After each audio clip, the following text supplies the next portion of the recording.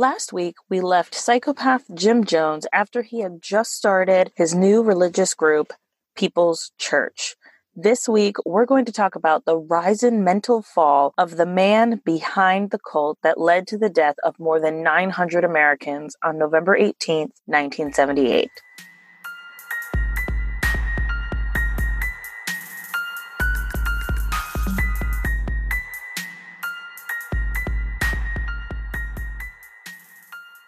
Jada, how are you? I'm good. How are you? I'm pretty good. Good. Mother's Day just happened. It did. Blah. Yes, it was. It was fine. I drank, mostly. I wanted to, and then I didn't. I forgot, so I drank last night instead. Nice. That's one way to do it.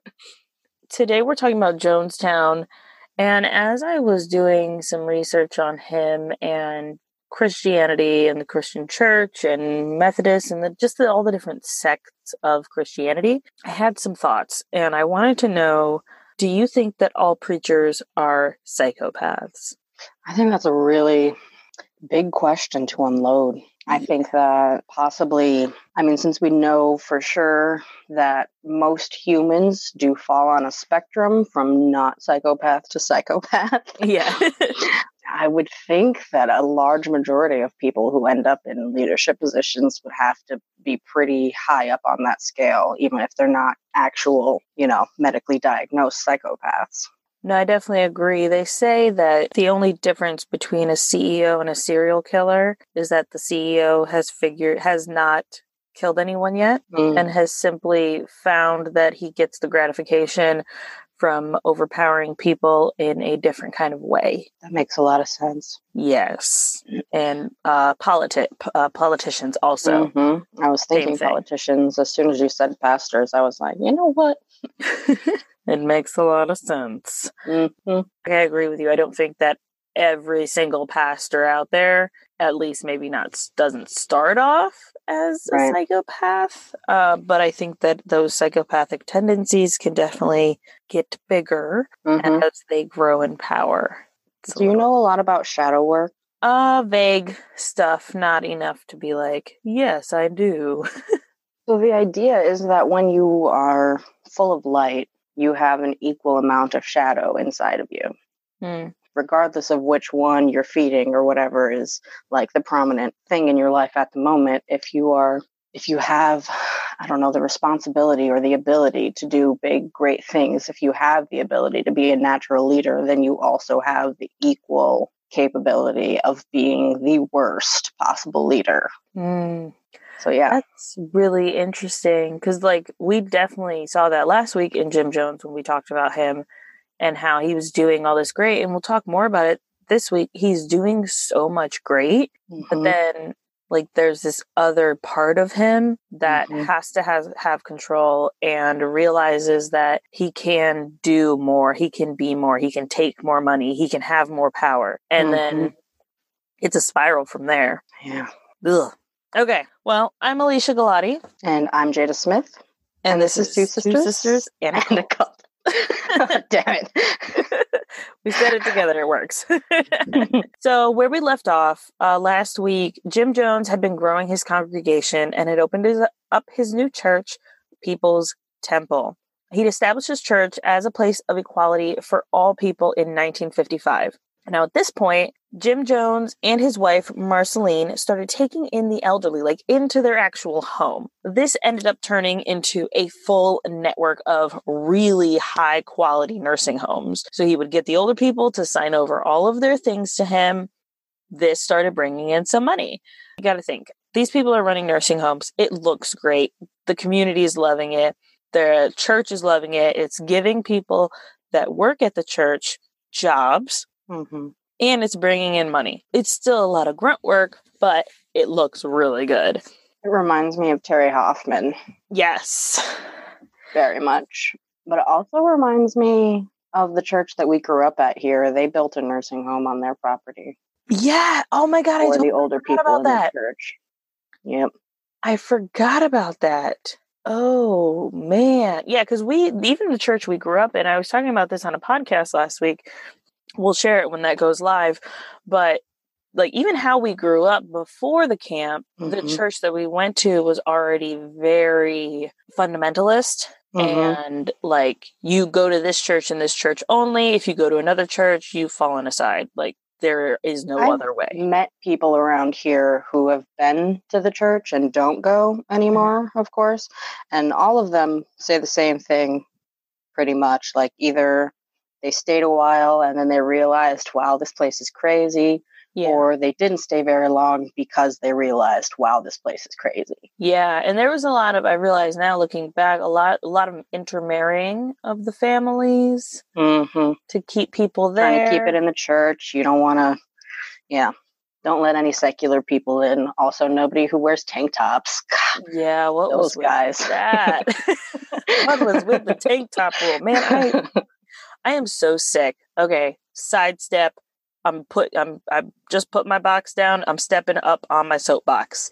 Yes. I am so sick of women feeling like they have to cover their bodies to protect men. Let's raise boys into men who respect a woman's body if she's butt-ass naked. Thank you. Thank you. You see a naked guy running down the street, you're like, wow, he needs help. Not the same with a chick. A bunch of dudes see a naked chick running down the street. They're like, oh, target. Shit. Rape. Yes, I'm yelling rape on my podcast. It's my podcast. Do it. Yell it. Do what I want. Yelling rape. It's a rape. Not that we find rape funny, people. No. That we have the ability to yell it. So yes, that part is fun. I get so fed up with this stuff because, like, the other day, it was like when I was still working, so it was like months ago at this point. But the other day, I was telling Jude asked me, he's like, Mom, why are you wearing like 3 shirts? And I looked down and I had on a tank top, I had a t-shirt, and I had like a sweater jacket or something like that. And I was like, you know what? I don't even know. Probably because somebody told me that I had to cover up for the guys. You know what? Fuck this. I didn't say fuck this in front of my 5-year-old child. I said, screw this. I'm not wearing a tank top unless my clothes are see-through and it makes me feel more comfortable. I am not getting dressed for other people. I am so sick of this, like, this way that I've been brainwashed my entire life of having to dress a certain way to please other people. Why can't I just be dressed to make me happy? Amen. That's all I have to say. I'm off my soapbox now. Guys, we're getting back to Jim Jones. Sorry, not sorry. Not sorry. So, since they were taking care of the elderly, this made them look really good in the eyes of the community. Church members were allowed to work at the facility, and while doing this, Jones opened up after-school programs for kids to keep them off the streets. He even began a food program that fed upwards of 2,800 people every week. He organized clothing drives. So this is the point where Jim Jones is realizing, I'm giving, I'm doing, people love me, I'm getting all this praise, I'm getting all of these like accolades, I'm being promoted in my community, but he's realizing this is a lot of grunt work. And that's when he realized that he needed to figure out a better way to grow his community and to still have the power that he wanted. And he also knew that he wanted political influence. So what better way to get political influence than to get his wife in on all of the doings? Classic. Yes. So as we said last week, Marceline was from a political family. She knew the ins and outs of politics. She knew the political circles. She knew what to do, what to say, who was what. So she went to the meetings before Jim Jones. She would get all the connections. She would coach him on exactly who to talk to, what to say, so that way when he went in, he looked like he had his shit together. That would end up getting him these prominent figures in the community wanting to connect with him and get to know him. So to build up his following, Jones also bought time on a local AM radio station to air his sermons. Now, it was like a 15-minute window, so it wasn't a lot of time, but it started to really make his group grow, but it wasn't fast enough for Jones. During this time was when Jim Jones became heavily influenced by cult leader Father Divine, aka Reverend M.J. Divine, or by his self-given name, Reverend Major Jealous Divine. Oh, Lord. We're going to talk about him in a few weeks after Jonestown and a few other cults. He is on our list. We are going to definitely dive into him. Yeah, he sounds like a doozy. Oh, yeah, absolutely. But he's like the OG of like 20th century cults. Like he started his 1919 is when he started his cult, and it went until he died in 1965. So, and he was like the ultimate bullshitter for his community. And we'll see that in a second. So he was an African-American spiritual leader from 1919 until his death in 1965. And his cult was called the International Peace Mission Movement. Does not roll off the tongue very easily. No. I was going to say, you should call it IHOP. Yeah. Yeah, we'll talk about the International House of Prayer as well. So, Jim Jones had met Father Divine in 1960. He'd spent a few years growing his congregation, but he was having a hard time growing it the way he wanted to. By this time, Father Divine had moved his commune from Harlem to Philadelphia, Pennsylvania. After this, his wife, an old African-American woman, died of cancer. He told his followers that he could heal her. So Father Divine said, Mother Divine will be, that was her name. Mother Divine will be healed. And she died. That's sad. Instead, he told his followers that his wife's spirit had jumped bodies into a white young Canadian. Oh, Lord. A very supple okay. Canadian woman named Edna Rose Richings. Apparently, this did not destroy the movement. People just believed it. Said, oh, wow, you know what? That's great. Instead of being like, what? Like how Jada just said. Allswell believes in the power of a good night's sleep for all. It's been their guiding principle since the moment that they launched. Their mattresses are designed to make good sleep accessible to everyone. The Allswell features hybrid mattress technology combining the best of both worlds, memory foam, and individual coils. A winning blend for comfort and support. Love it. Their goal is to create an affordable mattress without sacrificing quality or luxury. So what's the result? The Allswell Queen mattress costs only $345. And no, that is not a joke. Their Queen mattress is only $345. By using our special link, you can get free shipping, a 10-year limited warranty, and 100 nights risk-free trial. Definitely go check it out. You can find our link in the show notes. That lets Allswell know that we sent you and helps to support our show. Or you can simply go to twosisterscult.com/savings and you'll be able to find the link on our page. We have all our favorite things on there, but definitely go check out Allswell and get yourself a Queen mattress. Allswell, dreamy mattresses for real life. Most of the followers rejoiced. They were so excited. Look what Father Divine did. Oh my goodness. So now his new wife's name was Sweet Angel Divine. Oh, God. Oh, that's creepy. Yes. I can't wait to talk about him. He is going to be good. But I did want to touch on, the major high points of Father Divine. Right, because he's important for Jim Jones. You can see where Jimmy gets it from. Exactly. God. So Father Divine had never talked about reincarnation until this point. But since he was God, he could do whatever he wanted. This is when Jim Jones met Father Divine. He went to Father Divine's mansion outside of Philly. And in this meeting, he's feeding off of this energy that Father Divine is portraying. He walks in. It's this mansion. It's beautiful. There's awesome day chairs. And you got to think at this point, Jim Jones is serving people. His home is open up to old people. He is giving. And he didn't realize, holy cow, this is actually what I need to be doing. This guy is out here living it up with his massive house, his fancy clothes, dedicated followers, and pick of any woman who was available. Gross. Yes. So that is where Jim Jones, this is kind of like the turning point for Jim Jones. Like, he completely changed after this. When he met Father Divine, it was like a light bulb went off. Holy shit, I can have this too. I've been doing psychopath all wrong. Right? Jim Jones saw the whole reincarnation thing as a positive because he knew that eventually Father Divine would die. And you know what he would do? Swoop in as the man reincarnated.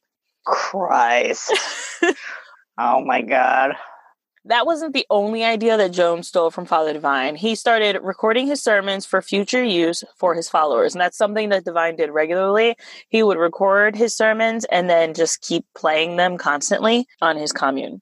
Interesting. So at this point, Jones assumed the title of father, and Marceline became mother. One of Jim Jones's aides, and that's what they became. So like a lot of his followers, when they left their job and they went to work for the cult full time, they would become his aides. That's what he called them. So one of his aides, Ross E. Case, said he was always talking about sex or Father Divine or Daddy Grace and was envious of how they were adored by their people and the absolute loyalty they got. Jim wanted all of that affection and loyalty for himself. Patty Cartmel became one of his followers during this time. She was looking for a religion that talked about the apocalypse. She literally took her family revival hunting, or hopping, I would say, revival hopping. So she would just go from revival to revival until she found the person that was speaking the message that she wanted to hear. I mean, I'm all for that. If you want to go. Yeah. You're looking, you know what you want? So she found that in Jim Jones. She found that he was the one that was speaking what she wanted to hear about the apocalypse and socialism and all of that stuff. Not to mention she was also smitten with him and followed him up until the very end. That's sad. Yeah. Later, we'll talk about her again. She wanted Jim Jones in the worst way. Literally. The worst way. And she was a heavier set woman, so Jones was not into that. And so he said to her, I'm going to do something better than having sex with you. You're going to be over my fuck list. Okay.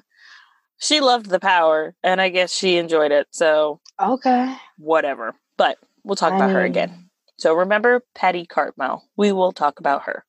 So at this point, Jim Jones's mother started coming back into the mix. She was like, oh, people like you? You're famous? You've got this great image? Yes, I am here for it. They hadn't talked in years, but he knew that if he wanted to be a political figure, he wanted to be this community figure, he had to, quote, make amends with his mom to make it look good. Mm-hmm. Everything he did was for his image and to create this idea of what he wanted his life to look like. So Jim Jones met with Father Divine. He wants to get his church going on a deeper level. He wants to grow his church. But in order to grow his church, he had to get his bachelor's degree and be ordained. I didn't write it down, but whatever church that group he went with, because he was with the Methodists, but then they had a falling out or whatever. It wasn't good. So he went with this other group. It was one that I'd never heard of, so I forgot to write it down. But he ended up getting the bachelor's degree. He became ordained, and this allowed him to get tax exemption for his church. I want to know, why the hell do churches get tax exemption? I would like to know that as well. I was watching this lady who used to work for the CIA. She has a YouTube channel where she breaks down spy stuff in movies, right? But she goes, there's 3 things we won't touch. That's the Peace Corps. We will never pretend to be one of them. Not because we don't like them, but because if somebody in the Peace Corps were accused of being a spy because of us, not good. Mm-hmm. Churches, they will never, ever touch the clergy. And I don't remember what the other one was. But I think that the importance of it I don't even know. Well, I think that it's like we said last week, getting your own church is really it's about knowing the right people and that kind of thing. It's politics. It's not even about having a heart for people and wanting to serve your local community. If you wanted to do that, you'd open up a soup kitchen and that's it. Right. Anyway, I'm going to step off the box again. Jim and Marceline had a son in 1959 and named him Stephen Gandhi Jones. It's spelled Stephen, but it was Stephen. I hate when that happens. I know. I'm like in my brain, I'm like reading it, but I'm like Stephen. Stephen. What? Yes, Stephen. In 1961, the couple adopted a black child and named him James Jones Jr. This was the first black child to be adopted by a white couple in Indiana. That's crazy. That's really crazy. Yes. I mean, you got to think, we talked about last week, this was like high KKK time. They would eventually adopt 6 other black, white, and Korean children. Jones referred to his household as his rainbow family, stating that, quote, integration is a more personal thing with me now. It's a question of my son's future. Very interesting. Yes. It's all for how it looks. I was thinking that. He literally wants to take a picture with his family and be like, yes, look what I've accomplished. Look at how good I am. Like, that is, from my understanding of Jim Jones, the person he was, and the study and the research that I've done, this is how I would see him doing this. Is not in him wanting to do good for other people, wanting to help other people. He simply wanted to look the very best that he could. If I can get these kids on the playground to like me. I think it's more about the playground kids as grandparents. Right. Let's get some of their money. As his congregation grew, Jones realized that he could persuade his members to vote on social issues that interested him. The political leaders in Indianapolis realized the kind of power he was starting to amass and how he could assemble large numbers of people at campaign rallies. In 1961, he applied for the job of Indianapolis Human Relations Commissioner and got it. The selection committee thought, recalled Mayor Charles Boswell, that being a pastor, he could pacify businesses that were discriminating in a calm and unemotional way. And in fact, he did. Through careful manipulation of business owners, public administrators, and local government officials, Jim Jones almost single-handedly began the peaceful desegregation of restaurants, hospitals, and the workforce in Indianapolis. So he's doing all this great stuff. Right. But it's all for a reason. Like, even the whole, like, how did he get these restaurants and these places of business to open up peacefully to desegregation? Well, in one podcast I was listening to, they said that he would go in and they knew him. Like, they knew Jim Jones. They knew he was a leader in the community. They knew the people in the community liked him. And he would go in when the restaurant wasn't busy. So, like, 2 o'clock, 3 o'clock in the afternoon, when it's like not lunch rush, not dinner rush yet. And he would come in with a full group of his church, which was predominantly African American. And they would say, we can't serve you here. And he's like, well, how about this?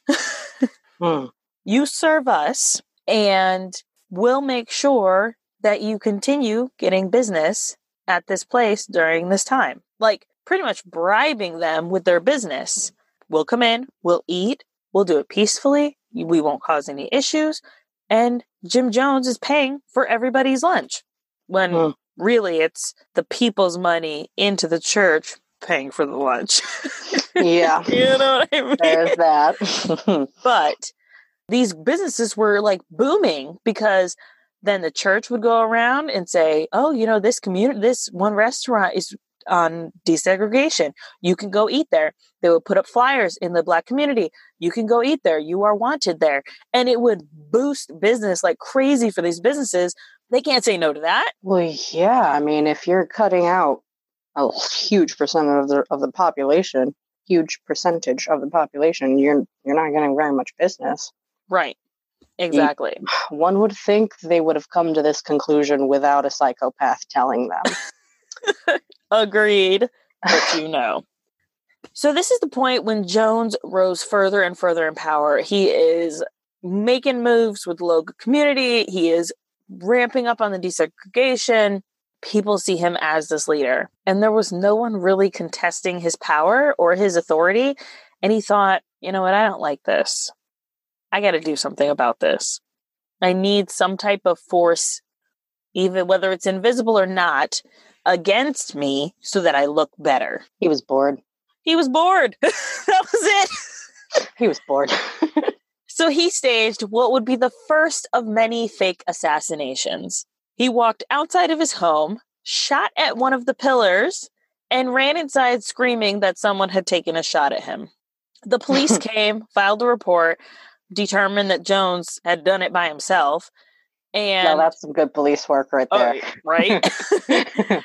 And dismissed him. So what did Jim Jones do? That Sunday, he preached about how God had protected him from the assassination and that how the police were against him, just like the police were against the people of his church. You know, the predominantly African-American church. Mm-hmm. Any way that he could make himself look better, to appear better, to be like, I'm with you, but I'm not. Right.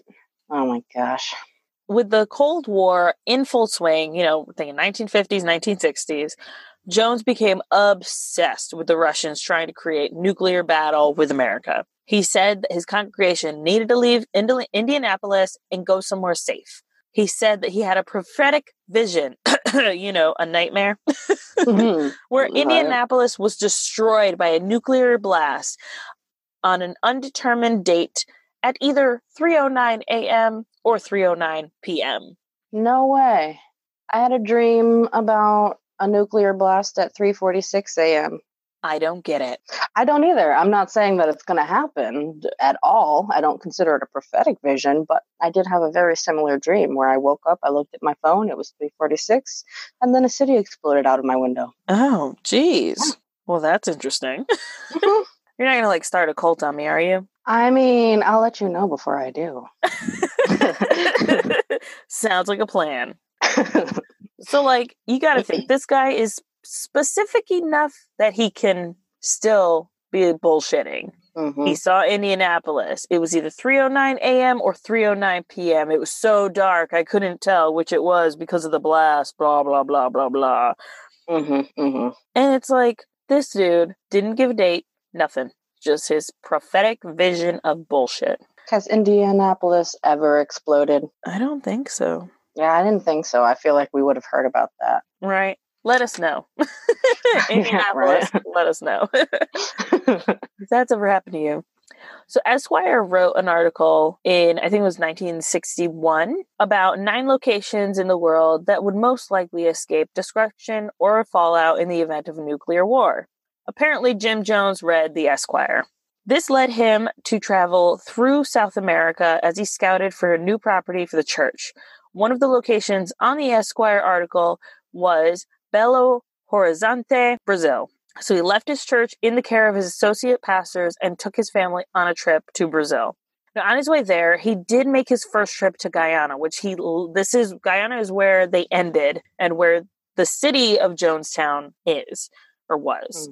But the country wasn't ready yet. It was leaning more towards socialism, but it wasn't exactly where Jones wanted it to be, so he thought it wasn't ready for them. But this is like the seed of, all right, if shit goes down, where do we need to go? And you see this a lot with, so Father Divine did this. The reason he moved from Harlem to Philadelphia area was because he was having local persecution and getting looked into by the government. So this is like pretty much taking things out of Father Divine's book and being like, yes, that's what we're going to do.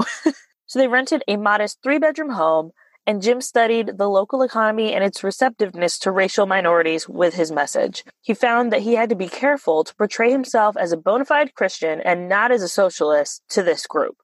Ultimately, the lack of resources in the area led the family to move to Rio de Janeiro in mid-1963, where they worked with the poor in the slums. The entire trip was a failure, but Jones would not let it look that way. Later, Jones received word from his associate pastors in Indiana that People's Temple was about to collapse without him. So he returned to Indianapolis. Upon his return, he told some of his inner circle about his time in Brazil when a diplomat's wife came to him with sexual requests. Of course, why wouldn't she? This guy.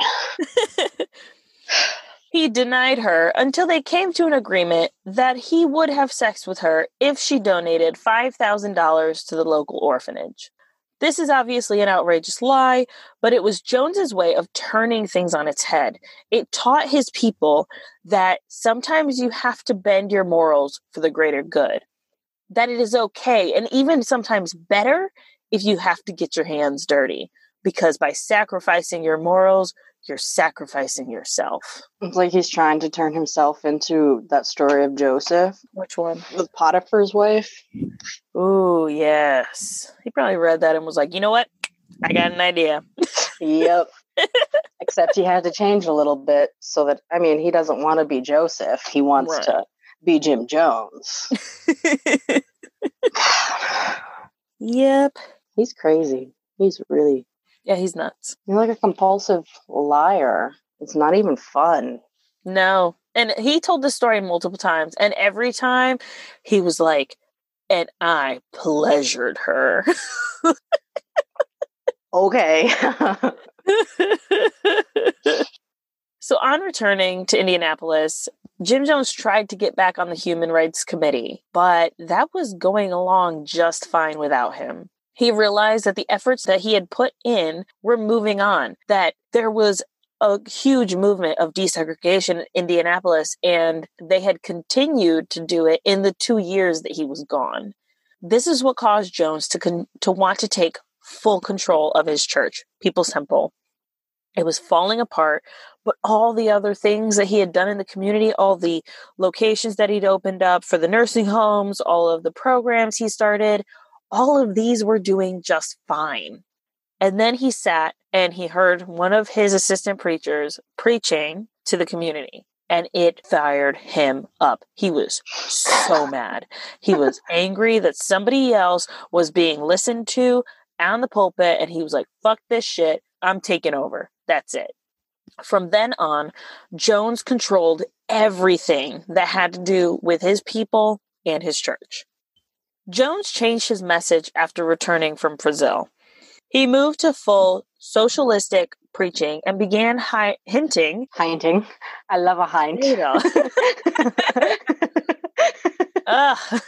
And began hinting that he was a prophet. This caused him to get his radio show taken away. They were like, yeah, no, you can't keep this show. And later, Marceline would say this about this time. Jim used religion to try to get some people out of the opiate of religion. He would slam the Bible on the table, yelling, I've got to destroy this paper idol. In one sermon, Jones said, you're gonna help yourself or you'll get no help. There's only one hope of glory. That's within you. Nobody's gonna come out of the sky. There's no heaven up there. We'll have to make heaven down here. That's very interesting. I agree, but do you have to yell at me about it? Right? Like, can you take your tone down, sir? You're being really aggressive, and I don't really appreciate that. I feel like nothing that is quoted there is a lie, or at least not as far as humans know, right. Like the only thing that can help you is inside of you. Yes. Have we ever seen anybody just come out of the sky? No, we have not. Is it better to make heaven where you are out of your life than to wait for it after you die? Yes. Is the Bible a paper idol? Sure. But why are we yelling about it? He's got very interesting ideas, and I feel so extremely conflicted because he's a piece of shit, but also it's like he's arriving at the correct conclusion with the wrong path. Yes, exactly. So when Jones realized that he was no longer wanted in Indianapolis, he knew he had to move his congregation quickly. So he returned to the same Esquire article. And Jones found that Eureka, California was on that list. So a scouting mission found that between Eureka and San Francisco, which this is like northern California area, there is a small area of the Redwood Valley. And in 1965, Jim Jones moved his church to Ukiah, California. 70 members followed him. And this is the official, like, now we're moving into cult territory here. Like, the fact that he is pulling these people out, he is separating them from their friends, he's separating them from their family, they're going to go live in a commune, like, cult territory, this is it. Like, even if there weren't other cult things before, this is it. Right. And Indiana is nowhere near California, and definitely not in the 60s. No, not at all. They're all taking a bus. 70 people in a goddamn bus singing songs the whole... Nope. Let's not talk about Washington, D.C., shall we? Oh my God, yes! Okay, for those of you who don't know, because most of you probably don't, we took a trip to Washington, D.C. for a revival service. Was that what it was called? Yeah, pretty much. Like they were trying to, like... bring prayer to hey, DC. We're in the politics space praying and stuff. Maybe we'll vibe onto them. Yeah, that's not how it works. You know, something. Anyway, yes. And we took the full trip in big Greyhound buses from New Jersey to Washington, D.C. And it was sweaty and it was hot and I had my period. It was so... I'm so sorry. Changing your pad in a hot, sweaty Greyhound bus toilet? So many bad memories of that trip. Following the move, he adopted the name The Prophet and became even more obsessed with power. Like, if he's not already obsessed with power at this point, that's all he cares about. He started preaching more about the destruction of Indianapolis and put a date on it. July 15th. I wrote 1937. That is not right. I was like, wait, I thought we were past that. We are. So he put a date on it. I wrote the wrong date down, obviously, and convinced 50 more people to follow him. He said that he had a special cave in the mountains, very like Manson family-esque, you know. If you're in California, you've got a city underground. We'll talk about Manson eventually, guys. But he said he had a special cave in the mountains for people to hide when the apocalypse happened. Now, this area where they moved in California, it's no Indianapolis. There is no inner city. It is the middle of the woods. And the people are like Hick County. They really don't want a bunch of African Americans in their area. They don't want to integrate. They don't want to, you know, join his community. And there's not really a lot of people in this city who need Jones's help. Slightly rude, but okay. Yes. Yes. They don't need him to come in and offer youth programs to their kids. Like, that's not the area where they moved. So what does he do? He changes his recruitment style. Instead of recruiting the poor and the African American, he turns and starts recruiting the rich and the white to his church. And he's telling these people, like, it's like two different messages to two different people. So the African Americans, and the poorer people that were in the inner city, he said, you need things, come to us. Now, the rich and the white people, he said, you want to give things because you are so done with this earth and the way that things are, and you just want to be able to serve your community because you see the evils that are happening. You can come and serve. So it's like two people getting their needs met in two completely different ways. Socialism. Yes, exactly. Today is a great day to start your very own podcast. Whether you're looking for a new marketing channel, have a message that you want to share with the world, or just think that it would be fun to have your own talk show, then podcasting is for you. It is easy, inexpensive, and a great way to expand your reach online. We recommend Buzzsprout. Buzzsprout is hands down the easiest and best way to launch, promote, and track your podcast. Your show can be online, listed in all the major podcast directories within minutes of finishing your recording. Super easy. We absolutely love Buzzsprout and I've been personally using them for over a year now. So the team at Buzzsprout is so passionate about helping you succeed. They are extremely helpful. They are always coming out with new content to help podcasters do amazing things. So if you follow the link in the show notes, it'll let Buzzsprout know that we sent you, and it'll get you a $20 Amazon gift card if you sign up for the paid plan. It helps to support our show, but then also gets you the best, which we think Buzzsprout is the best, podcast platform. Definitely go check them out. You can either go to twosisterscult.com/savings and find Buzzsprout on our list, or you can follow the link in the show notes. All right, back to the episode. The next time that a child acquaintance, Max Knight, saw Jones many years later, around this time, he said of this meeting, Jim Jones had his hair combed back, and he had on not a zoot suit, but certainly not a suit that was Indiana. He had big sunglasses sitting on top of his head and a goon on each side of him. Jim, I said, I'm curious, why the change? Why the sunglasses, the bodyguards? He grinned and said, Max, when you reach the top, you've got to play the part. I felt like that was just like very telling of where we are with Jim Jones at this point. Fake it till you make it, man. Yep. By the early 1970s, Jones started saying that Christianity was a fly-away religion. He rejected the Bible as a tool to oppress women and non-whites and denounced the sky god, who was no god at all. I mean, I agree with all of with it. like everything that he just said. Yes. Everything. So, I mean. He wrote a booklet titled The Letter Killeth, using it to criticize the King James Version of the Bible.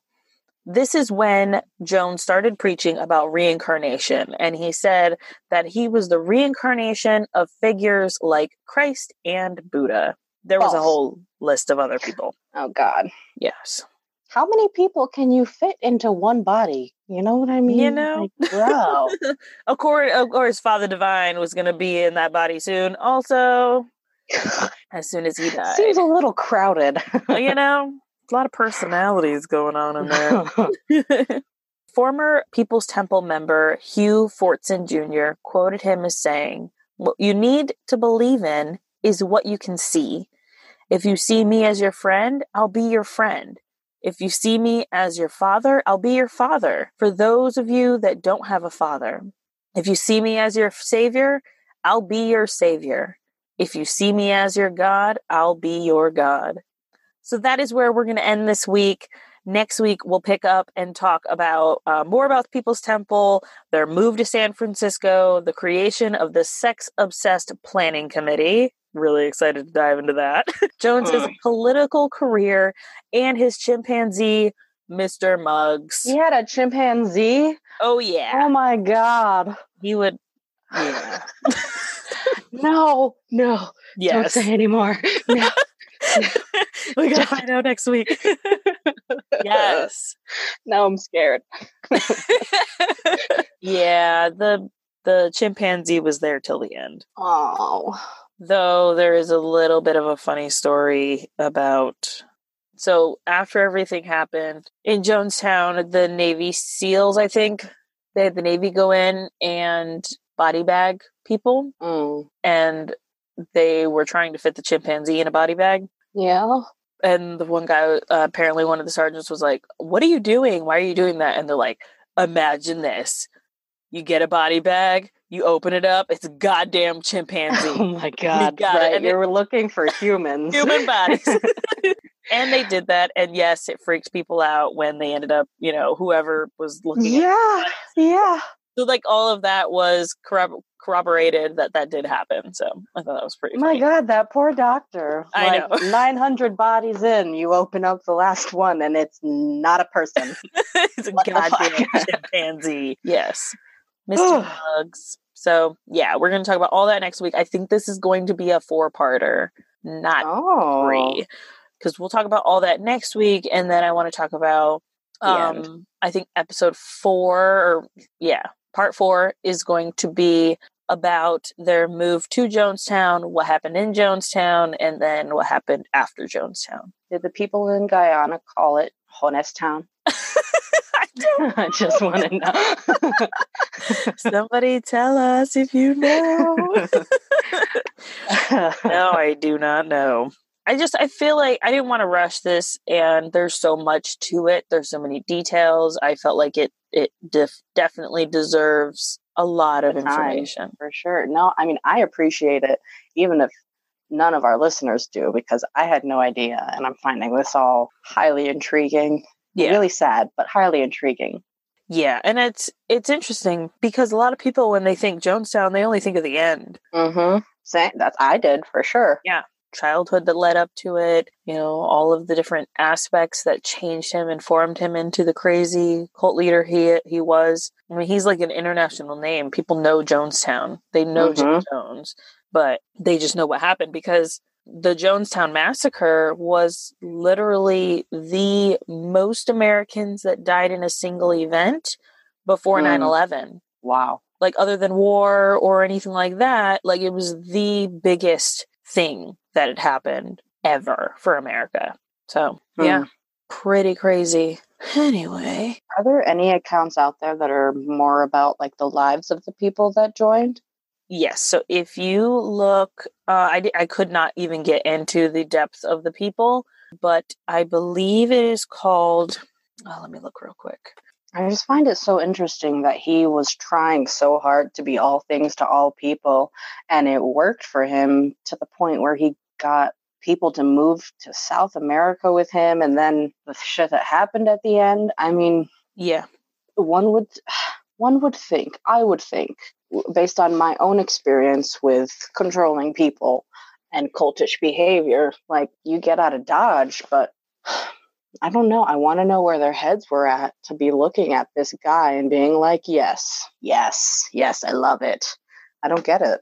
So this was the highlight of when things were going so great that when, like, these are the people that will go out and recruit people. When you've got someone, an old woman who's like, Sonny, I make some really good cinnamon rolls. You should come over. And did you hear about the apocalypse? Like, those are the people recruiting. Jim Jones is not the one. And then he shows up as this leader, and the people stay for the other people. They're staying for this community and this group they've connected with, and they felt so like, these are my people. And then Jim Jones just continues to change and change and change. Like, even to the end, his mom didn't, like, he just starts to, he takes so many cult tactics. He literally uses, like, all of them, like the paranoia, instilling fear, getting his people to feel like, oh my goodness, they're conspiring against us. We need to start, taking action. All right, we need to kill ourselves. Like, this is what led to all of that. You get to the point where all of a sudden you find yourself in another country with armed guards surrounding the compound, and you can't leave. Jesus. Because you've literally given everything to this person and this group. That's terrifying. Yeah, but that's a cult. That's an abusive relationship. That is exactly what we talk about here. It's terrifying shit. The thing that has like a bunch of stories and personal reflections and people who have left before the mass suicide or mass murder, however you want to define it. It's called the Jonestown Project. Okay. And San Diego State University, they run it, or it's like sponsored by them. So it's got a bunch of like stuff, and it's got people who died, their stories, personal reflections, articles, Jonestown in the arts, the tapes, all that stuff. So yeah. All right. Yep. I'm going to check that out. Thanks, dude. Yeah, absolutely. Everybody check it out. Let us know what you think. Let us know what personal story maybe connects with you. This has been a doozy for sure. So if you guys have any thoughts, any comments, any questions, please reach out. We'd love to chat about this and not feel like we're just talking to each other. I mean, I enjoy talking to you, Jada. Oh, yeah. I mean, of course you do. I love you too. Yes. But, if you guys want to talk to us, we're more than happy to. We love hearing your stories. We love hearing how maybe you have a connection with something, or you have this information that that maybe we didn't touch on. We'd love to be able to touch on that in our next episodes. So if you know something that we maybe didn't mention, please send it our way. Were you in a cult? Do you have a favorite cult? If there's a cult that you want us to cover, please reach out. We just got a recommendation this week that I'm really excited about, and I'm going to add it to our list. Do you want to tell us a funny story that happened to you, or just something creepy? We are going to be doing mini episodes that talk about, listener stories. So please send those to twosisterscult@gmail.com, or you can fill out the contact form on our website at twosisterscult.com. And we also have a Patreon. Our weekly podcast is always going to be free, but if you donate to our Patreon, it'll both support the show and allow us to create more amazing content for you. And also the episodes on Patreon are ad-free. So you can go to twosisterscult.com and click on Patreon on the top menu. You can get some exclusive perks like a shout out on the show, access to our top secret Facebook community. If you join at the $10 level, you'll get a Two Sisters and a Cult sticker and exclusive monthly bonus full-length episodes that will not be available on the podcast. We have some pretty sweet merch available in our shop. You can pick from decal stickers, t-shirts, and other fun stuff. Click shop in the menu at twosisterscult.com. The best way for you to help us out on the show is to like, review, and subscribe on Apple Podcasts or wherever you get your podcasts. Also, be sure to tell a friend who you think would like us. You can find us on Instagram, Facebook, and Twitter at Two Sisters Cult. Come hang out with us. We would love to chat. Catch you on the flip side. And don't join that cult.